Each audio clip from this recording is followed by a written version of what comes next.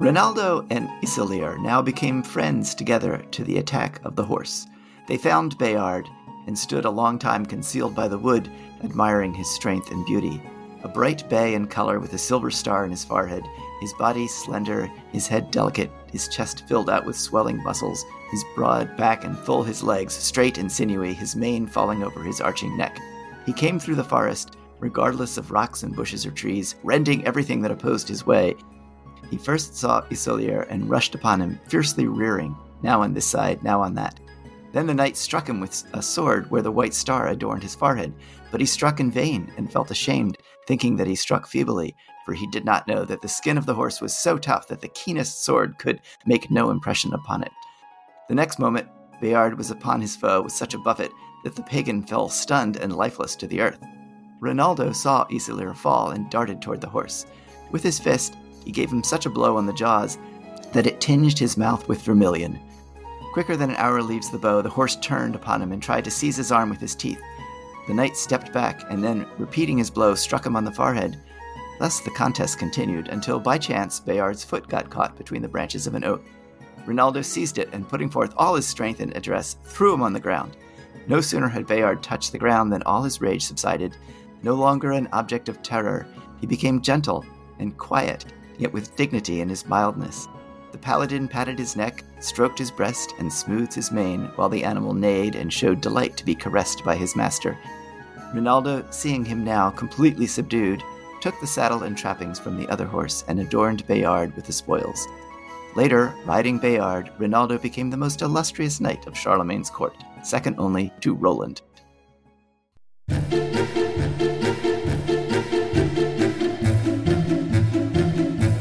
Hi, I'm Ian McInnes.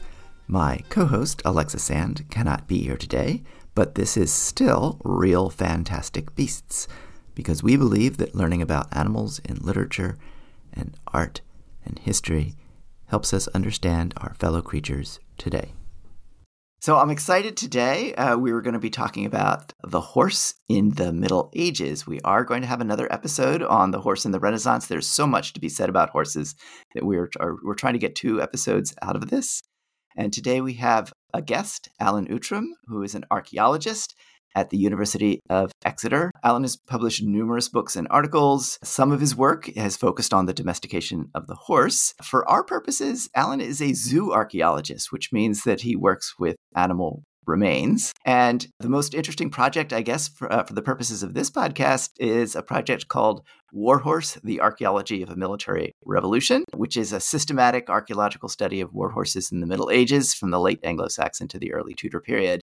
And that's, I think, the work that we're going to be drawing on, although I'm really interested, Alan, in what you've had to say about the domestication of the horse in Central Asia or Eastern Europe. But that's another story. It's probably a good thing to maybe begin with the central nature of the horse in at least the middle of the Middle Ages.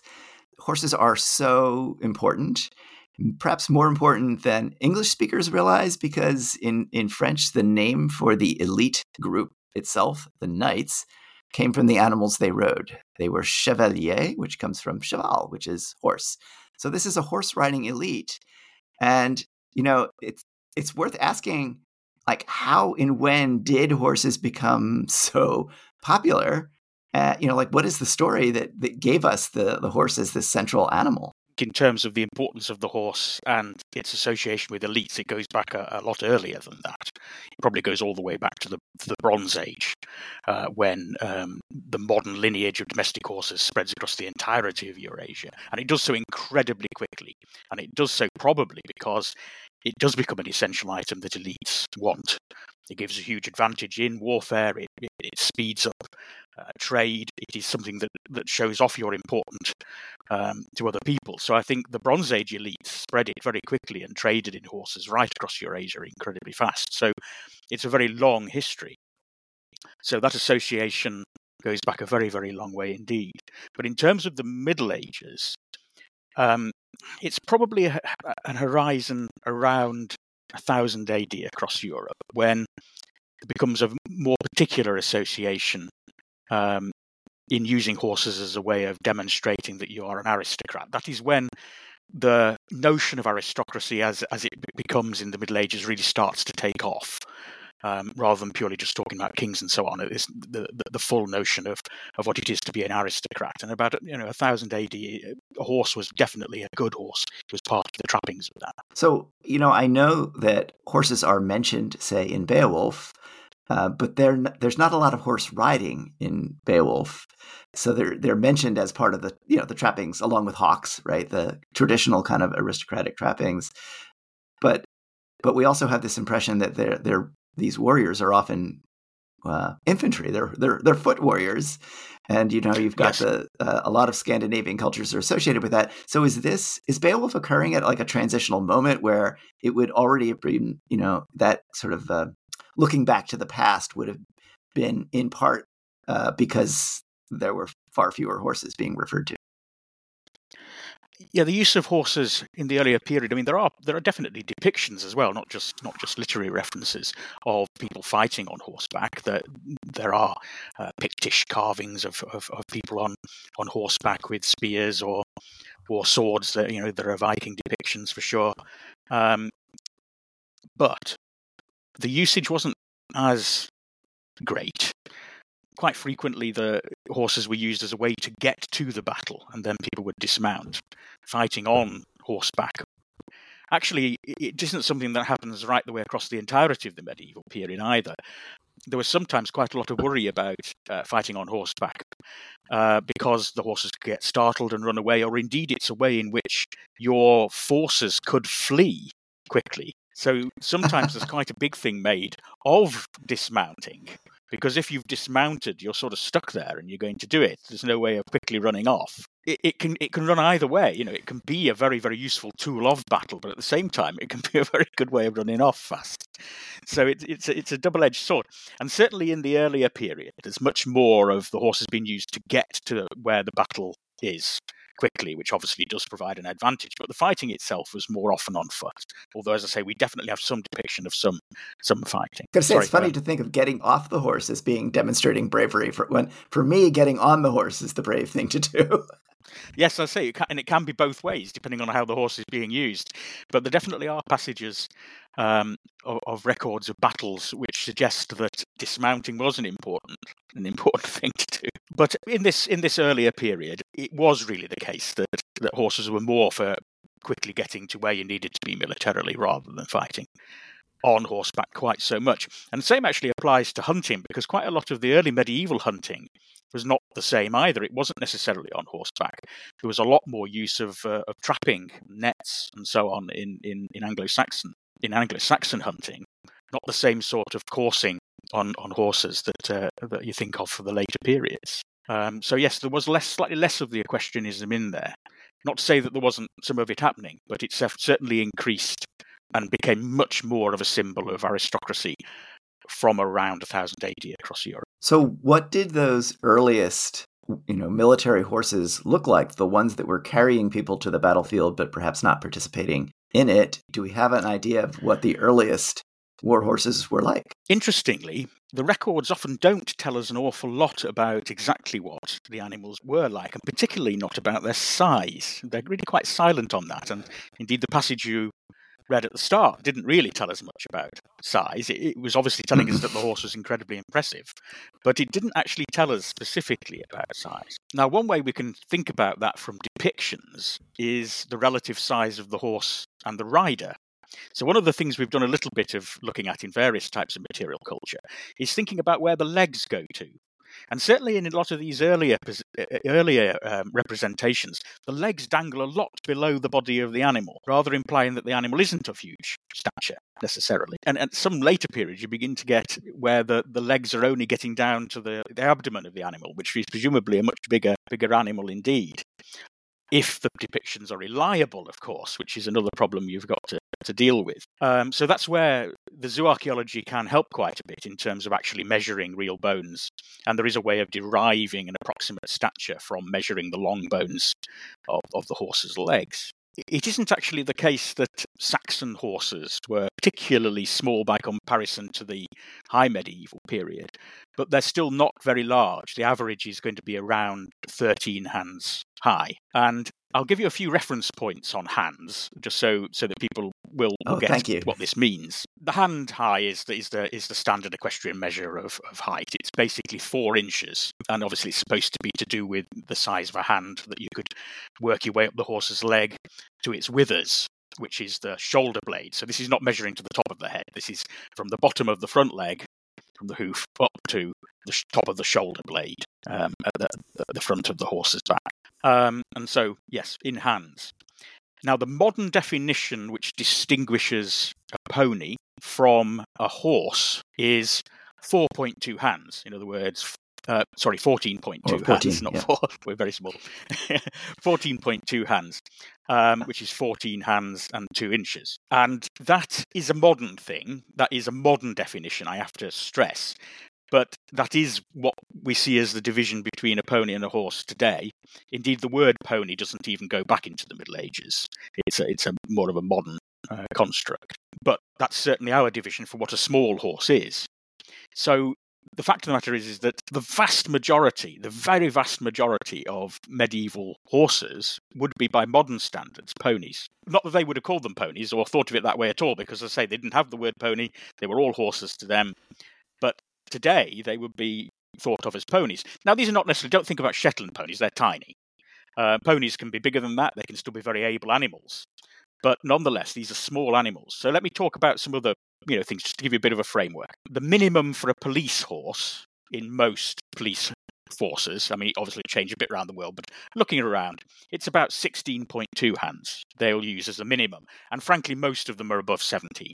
The same with the sorts of horses that you see, the Royal Guard, the household cavalry riding, they'll be above 17 hands by and large. And actually, most sport horses are too. So if you think about the horses people ride for 3-day eventing, they're often over 17 hands. So the horses back in the early Middle Ages, and indeed up to the high Middle Ages, were generally speaking around 13 hands. A little bit of evidence that some of the Scandinavian horses were even smaller on average. So Viking horses were potentially even smaller than that. And if you take areas of Europe where you've got that type of indigenous northwest European horse still there, and then you get the arrival of new forces. So if you take the Crusades into Lithuania and Latvia to Christianize it, the horses that are there locally are a lot smaller actually than those of the High Middle Ages that arrive with those crusading forces. So they were getting a little bigger, but they were still pretty small. I would say we have had 2 Morgan horses, which are technically horses, although the smaller one, I think, was 14 hands, so he was technically a pony. But I will say that a 14-hand pony feels like a pretty big pony. And on that horseback, you still feel as though, you're on horseback. So for those of our audience who are familiar with horses, this is all going to be, this will all make a lot of sense. If you're not familiar with horses and you think a pony is a tiny creature, ponies can be solid and big and do amazing things just as much as, what we call horses now. What about the sort of body shape or conformation? And this may be a place where, our audience members who are familiar with horses will have it's easier to speak to them in some ways, but are they, what do they look like? There aren't particularly good descriptions of conformation in the way that we would think about it, precise descriptions of conformation. We have done a certain amount of work and continuing to do work on horse shape using fairly sophisticated methods that we haven't quite finished yet, doing something called geometric morphometrics, which is a complex way of analysing shape of bones. But we've done quite a lot of talking to people that ride horses that do the sort of work that war horses would have needed to do, and also to people that do jousting reconstruction and so on. And some of that does match up with some of the measurements we're beginning to get through.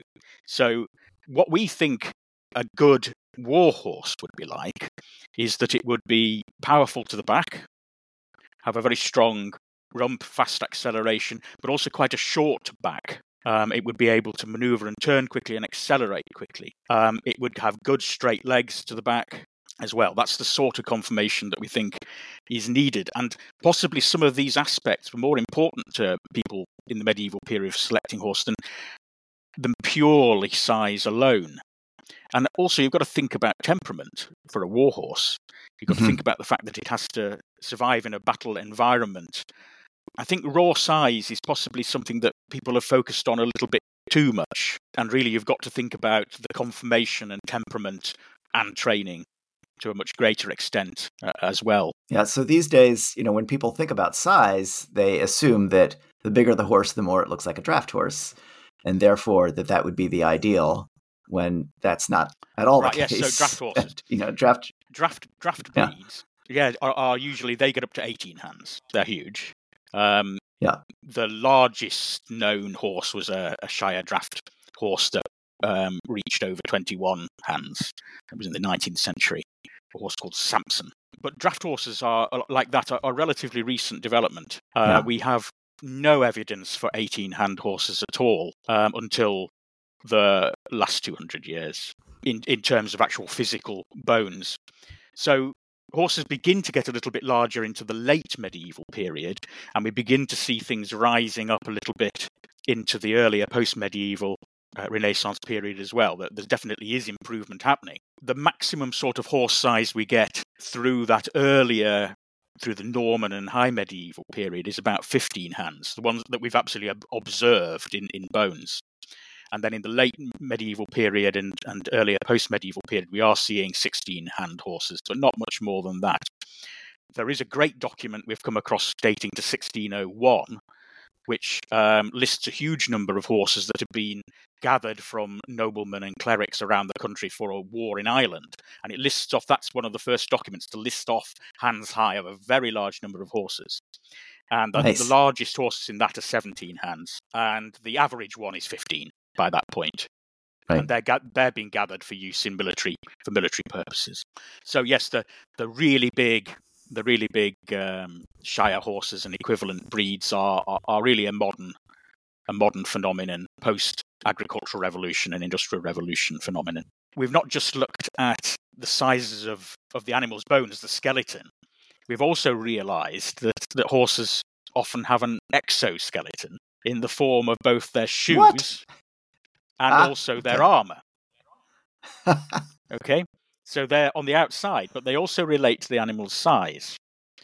And we have been able to demonstrate that actually shoe size does have a decent correlation with stature, like the bones do.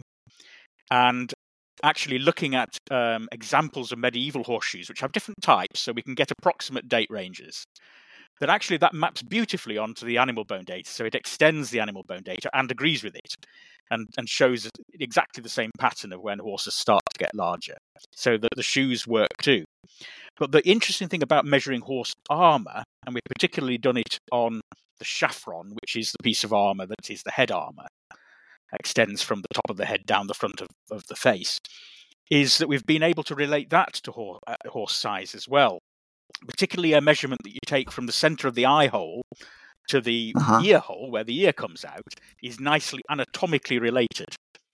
And there is a good relationship between the cranial vault size of a horse, or at least a decent relationship, and also stature. Now, what's important about the armour is that unlike horseshoes or the bones, those things don't tell us what the horse was used for. Whereas if you're measuring armour, you at least know something about the function. Yes. You know that horse was in full armour, probably with a fully armoured knight on top, who was either using it in warfare or in jousting, or at least in prestige display.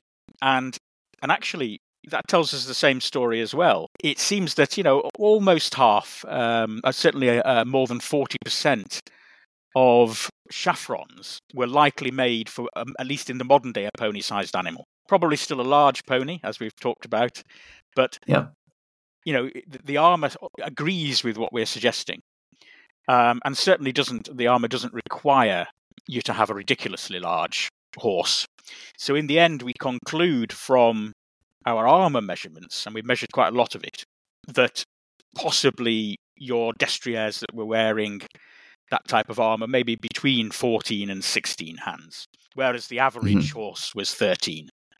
So, okay, not a massive horse by the modern standards of today of 17, 18 hands. But if you still think about if the average horse is 13 hands and the ones in armour were 14 to 16, then they're 1, 2, 3 hands higher and in full armour. They're going to be very much more impressive, aren't they? Yes. So all of those lines of evidence tell the same story and back up this notion that average medieval horses were small, and these grander horses used by the aristocracy were probably larger, but still small by modern standards, just relatively larger, 14 to 16 hands. The very largest chaperon we've measured is one of Henry VIII's. It's massive. So he probably had the biggest horse. Not all of them, he has several, and we've measured several of his, but this is from when he was active jousting, when he was a younger man. And one of the horses he had had an absolutely massive chaperon. Henry VIII, right? Tower of London. Yeah. We've measured some impressive things we had access to. We've measured the armor of the horse armor of many kings, and we have to give lots of thanks to the royal armories and the royal collections and the imperial armories in Austria, and they all were very good at allowing us to handle some unique things. Nice, very, very nice. Yeah. As far as Henry VIII goes, this is my surprised face. That, yeah, right. Of course, his horse is bigger. Now, I have heard somewhere that the Normans preferred to ride stallions or, intact male horses. Is that supported by zooarchaeology, that they used mainly, all the literature says this. So is this supported by the zooarchaeology? We don't know, because it isn't actually possible to tell that from horses' bones. You can sometimes tell about whether or not male animals are being castrated or not in some species, but it's quite difficult even in them. This is something we may be able to do in the future, actually, because the geneticists I work with are telling me that they potentially have a handle on that. Now, you may be wondering, how on earth do they have a handle on that? Because genetics, of course, you think doesn't tell you about things that happen in life.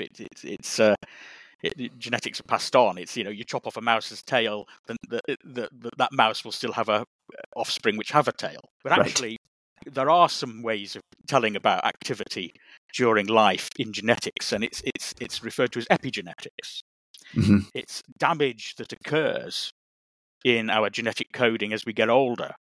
So actually, at the very cutting edge of ancient genetics, they're beginning to look at these epigenetic markers that look at the degradation in your DNA as you multiply copy it through your own life. It gets worse and worse in a way. And so those epigenetic markers go up. So potentially you can tell approximate age of death as to how damaged that is. But also, it begins to show up in certain epigenetic markers if an animal has been castrated in life, that later on that will show up differently epigenetically. It's sort of just, the methods are just coming as possibilities just now and haven't really been applied in any great number to anything yet. So I can see how you might not be able to tell whether a horse has been castrated or not, but can the bones tell us whether they're female or male horses that are being used? Yes, they can do that if you have the right bit, but there are only two areas on the horse that do it. Unlike some animals, horses are not very sexually dimorphic based upon size. Sometimes just raw size can do it. That doesn't work. Mm-hmm. With horses, you can tell from the presence or absence of large canines. Stallions have good big canines. Females can have tiny little ones or no canines at all. But that's one way. So if you have the jaw, you can do male and female, and if you have the pelvis, you can do it as well, because they're just like there are in humans. There are different morphologies of the pelvis related to childbirth.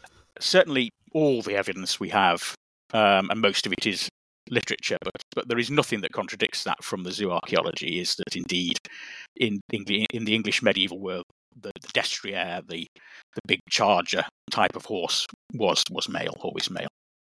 Mm-hmm.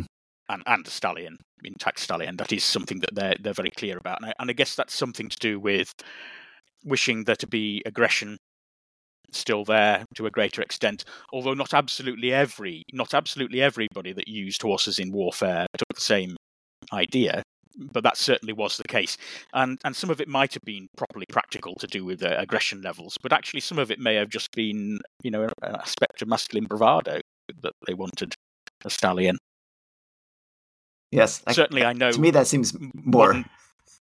Yeah, I mean, there are differences in temperament, and certainly a stallion will potentially give you some more aggression.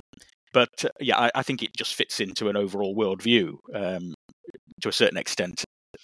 And actually, you see this bias in worldview when you look at Henry VIII's attempts to improve the size of horses, because he passes a set of laws to try and get horse sizes up. And he specifies minimum numbers of hands that you require and sets that it's a minimum of 13 hands for the female horse and a minimum of 14 hands for the male horse. Now, actually, there's no particularly good reason for setting it like that. There's an assumption there that the male horse will have greater effect on the end size, and that's not necessarily the case at all. You could use a large female horse to do the same thing. So Henry VIII is seeing sexual dimorphism where there isn't any, perhaps, or wishing that there, just assuming that there is, or assuming greater importance of the male.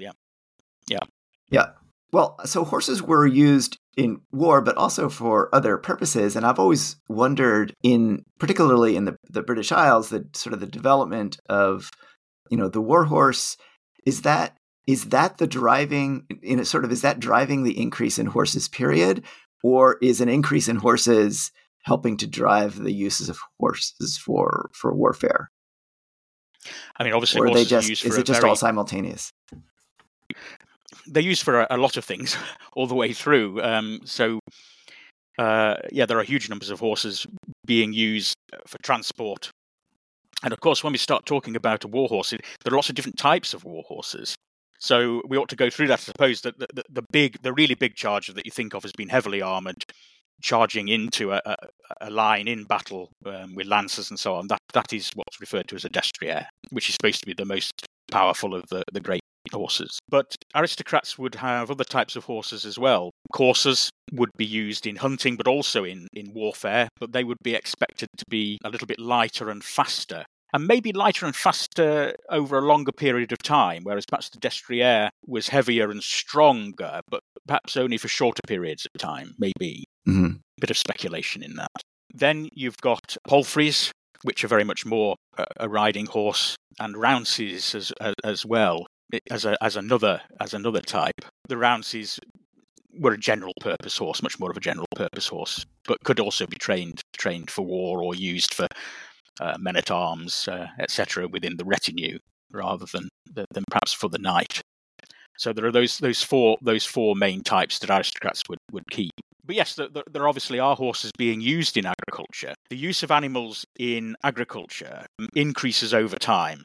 In terms of heavy working agriculture, that was done by oxen initially. Incidentally, the oxen are also a lot smaller than modern oxen. So that's... I don't know if anyone's ever looked at medieval manuscript drawings of oxen pulling a plough, and you think, those are ridiculously small. Surely the drawing is poor.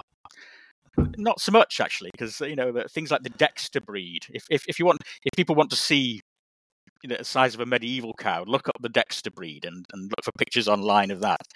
They're actually quite small, but nonetheless, oxen would do a lot of the heavy, slow stuff.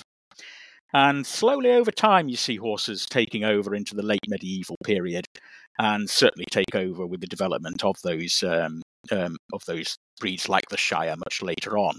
But it's a slow change. So initially, it's more oxen that were doing the agricultural work. Yeah, I mean that would imply that the driving sort of force is the aristocracy, and the proliferation of all those different horse kinds that you mentioned makes horses available, which then can slowly be taken up in agriculture rather than the other way around. But so a knight on on campaign, you have to imagine a whole a retinue and a variety of horses being used, not just your traditional literary romance image of the knight on horseback as this singular feature.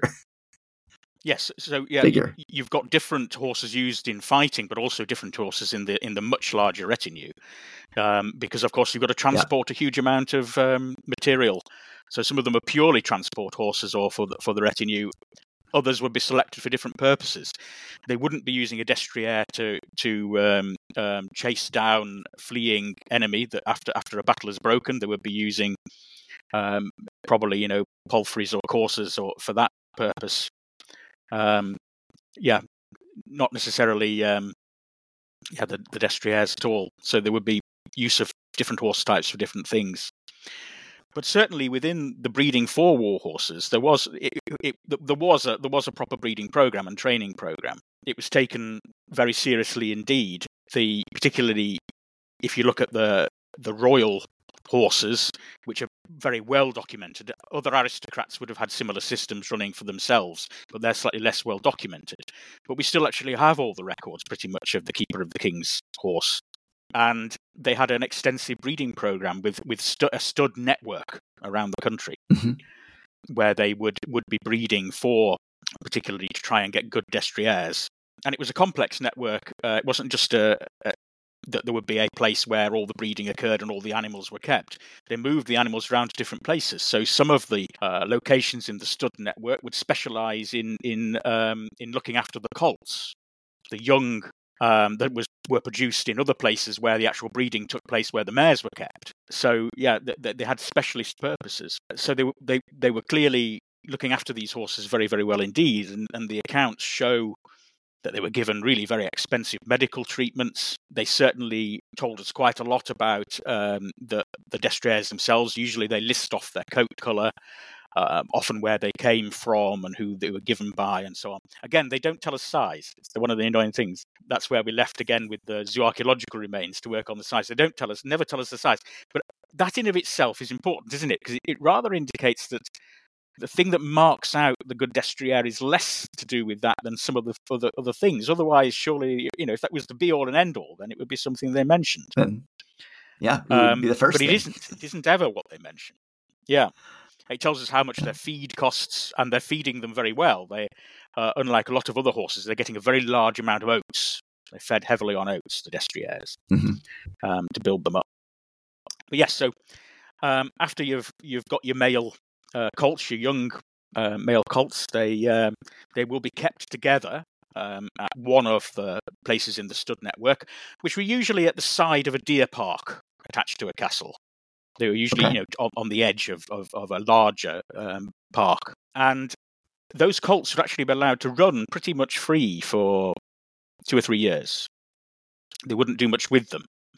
And then the training would begin to happen after that. And that training actually, if we follow some of the literary sources, like, for instance, Jordanus Rufus, an Italian aristocrat that wrote about horse training, then it's a fairly gentle process of trying to get the animal used to all the things it has to get used to, gently introducing it to the bit. I think he mentions adding honey to the bit to make it more palatable initially for the young colt to wear, and then getting used to all the other things that it has to wear and get used to things that are made out of metal and so on and so forth. And I know that's what people that do jousting today do. I certainly talked to people that have jousting horses today, and they have to get them used to the sounds of metal and armour, and not just wearing it, but the sounds they make, and obviously the noises that you get around that sort of activity as well.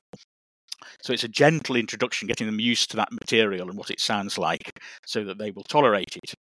I know that there was an attempt at a big reconstruction of a joust in the 19th century where they did none of this preparation. They just got some horses and attempted to put armour on them and make them do these things. And the whole thing turned into a complete disaster, with all of these horses bucking and running off all over the place.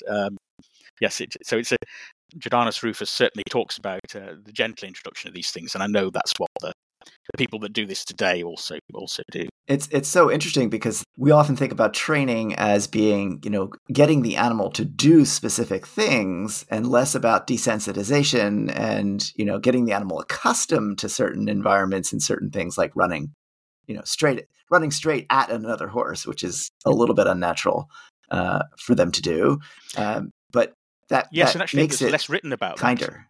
Jordanus Rufus talks about these desensitization things quite a lot more than talks about that more advanced training of battle tactic, getting it to run towards another horse or something like that. There's much less information about that, in fact. There's more information about training people to do things when it comes to those aspects, and much less about the training the horse, although I suspect it works in the same way, that it would be gently introduced. You just take things at a step at a time when practicing with the animal to get it used to doing these things. Of course, for some of the jousting, not all of it, but some of the jousting, particularly the later jousting, particularly the Germanic type Rennen, where they were using sharp lances, and the armour was very, very heavy. The human armour was very heavy, and had extra pieces attached to it to deflect the lance, and the horse armour was heavy. They were using blind chaperons. The chaperon is the metal covering on the front of the horse's face, just to define that piece of armour. And in Germanic Rennen jousting, those chaperons were blind. So the horse was just running blind. Yeah. Well, I can imagine why they might have to do that. It's interesting because, many of the early modern scholars that I know, and the scholarship on horses assumes that the idea of sort of training through kindliness is maybe a new thing in the 17th century, and clearly it's not at all.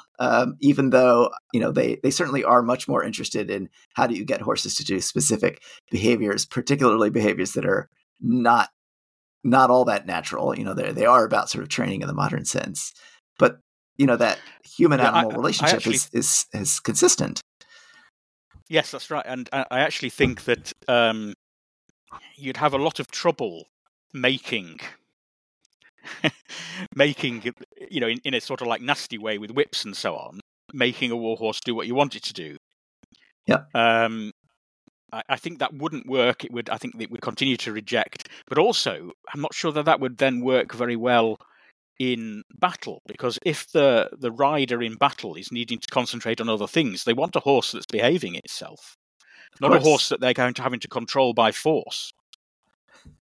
So I think that sort of violent method is not necessarily appropriate. Interestingly, when it comes down to sort of violent control, there's quite a lot of debate you can have actually about the form of bit worn by a warhorse. The normal type of bit that most people ride with today, and indeed in the past people rode with, was something called a snaffle bit, which is 2 or 3 pieces of metal with links in the middle, which are in the horse's mouth, and largely you just pull back on it, and it pulls back towards the tooth row within the horse's mouth onto its cheeks. But actually, horses that we used as war horses wore something called a curb bit, and that's a straight bar of metal which goes across the horse's mouth. But it also had, on that straight bar, it had something called a port, which sticks back into the horse's mouth further on the top of the tongue. And then there are levers on the outside of the bit, and if you pull those levers, the port shoves up into the roof of the mouth of the horse, into its palate. Now that isn't very nice, and the levers on these can be very long. So the amount of force that could be applied to a warhorse from the bit is considerable. So what is all that about? Is that about really needing a bit that applies a lot of force and a lot of pain to the animal to control it? That might be one school of thought, and it might be a bit, again, the bravado that my stallion is so difficult to control, I have to have this massive bit with this massive lever. But again, is that really what's happening here? And is that really something that would work? Or would you end up with a horse that's not going to be at all cooperative because you're hurting it too much, and so on and so forth? So talking again to different people who do a lot of riding, there's a lot more thought that actually this type of bit is much more about something that's fairly self-regulating. It's not actually being pulled on hard. The idea is that actually it will hold the horse's head in a particular posture without the rider having to do very much.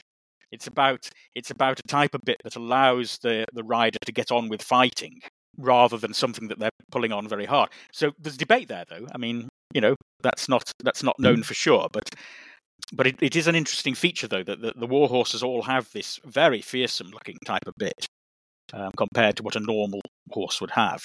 But it might actually be all about a horse that is under control without the rider having to do very much. That's an interesting argument, because that those kinds of bits do certainly persist through the early modern period and have been people have talked about, what does that mean about the human animal relationship, because they can be so harsh.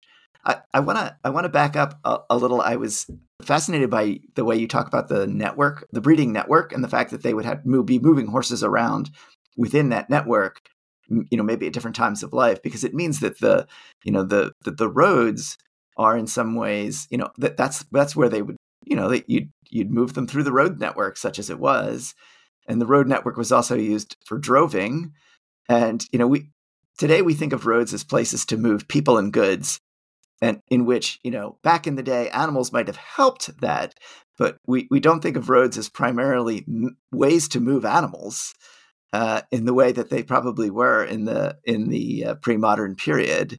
It's a different idea of what a road itself is for.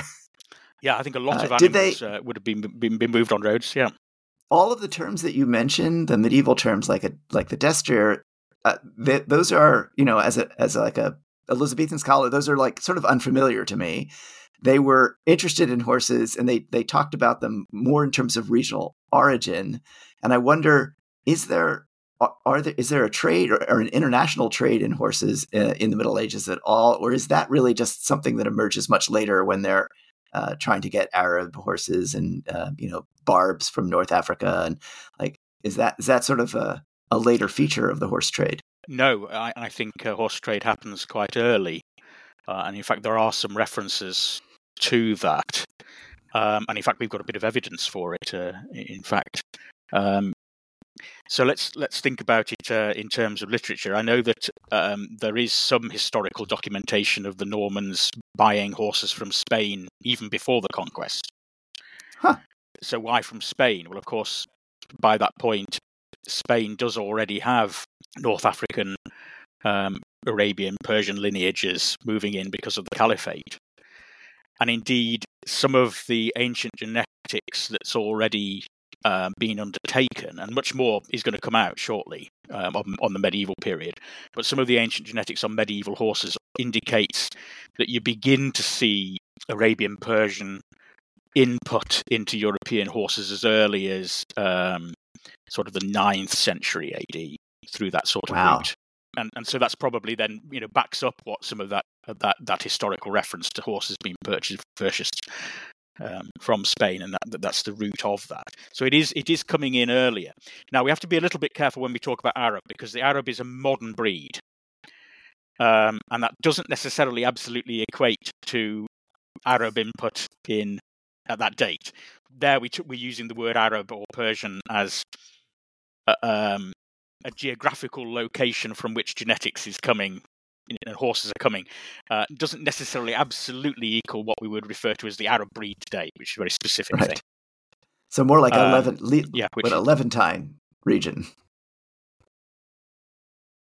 Yes. I mean, just from the Arab world, but yeah, It's just that the Arab is now a very specific breed type, which is a later feature. But obviously, that does also involve horses from that region.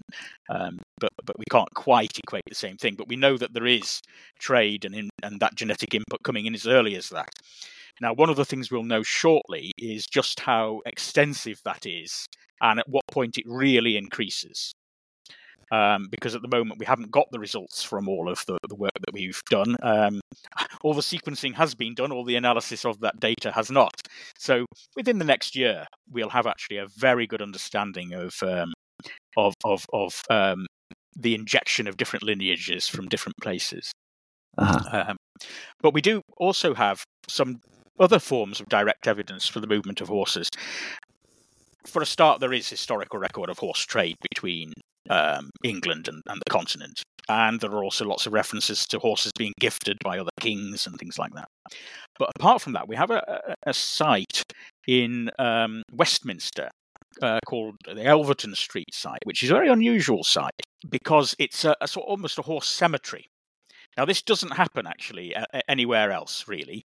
Horse bones just end up mixed in with other bones. There's not sort of a place where people buried horses largely whole. And this is a bit of an exception, having really a fairly large number of horses buried in pits. not necessarily buried nicely laid out as if a human cemetery, but a place where they were getting rid of whole horses. And of course, it's in Westminster, and at this date, it's in the late medieval in Westminster. I mean, there's pretty much what's there is the abbey and the palace.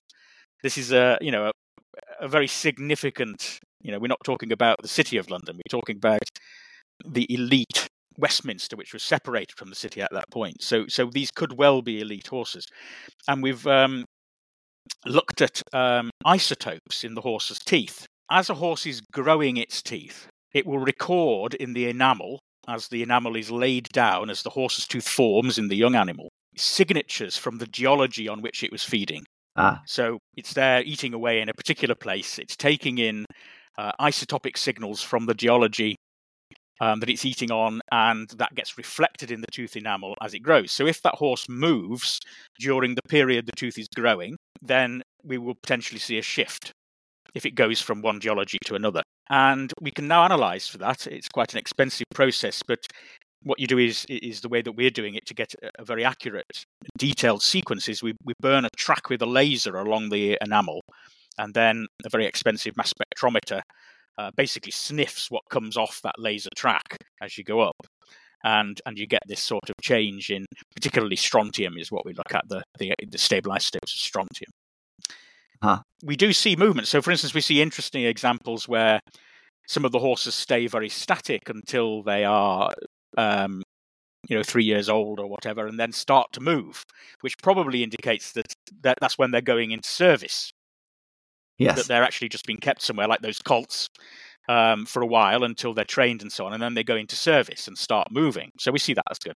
But we also see some horses that come from somewhere a very long way off. They come from a completely different type of geology, and we would argue a geology that doesn't exist in Britain. Right. So we might there be actually capturing chemically the import of a horse. I was going to ask you what the most exciting, new things going on in zoo archaeology are, but I think you've already answered that question with, the genetic analysis, especially epigenetic analysis, and then, isotopic analysis. All those things are super cool. So if I was to ask that question now, I would say, other than horses, what is the next zoo archaeologist we should have on our podcast? What animal should they be talking about? That is, an interesting animal from the perspective of zoo archaeology. Is it cattle? Yes, lots of work's been done on cattle at the moment, and there's lots of genetics on that too. Have you done fallow deer yet? We have no. We have not done deer at all. No. Well, I could tell you that one of my colleagues, Naomi Sykes, who's also in Exeter, had a big project on fallow deer. So she was able to track, because that's not a native deer species, so it's associated with coming in after the Normans, although it's a slightly more complicated story than that, because it was actually introduced briefly in some elite places by the Romans, and then later again post the Norman conquest. But she's got quite a complicated story of that, and also about the cultural side of the use of fallow deer and how they took over from other deer types in the medieval world. So she does have a very neat story. That's the story of fallow deer, but in relation to the domestic. I don't mean domesticated animal. I just mean in terms of the British species of red and roe deer. Right. Well, perfect. Yeah. So she would be a good person to talk to. If you run into her, you can let her know that she might be getting an email from me, because that sounds like a great animal to do, and a good follow up to our rabbit episode, which is also about sort of an animal which was introduced at some unspecified point, and about which archaeologists have had something to say. So that would be she would be able to tell you about that as well. Actually, nice. That's something else she's done work on, and hares. Yes. Yeah, rabbits and hares. Yeah. Well, indeed. We're running out of time, but I really wanted to thank you for this fascinating conversation and giving us your time and also your recommendations as to future topics where we should be bringing in archaeologists. If you have questions or comments or suggestions about future episodes, we would love to hear from you. Just go to realfantasticbeasts.com and you will find lots of ways to join the conversation.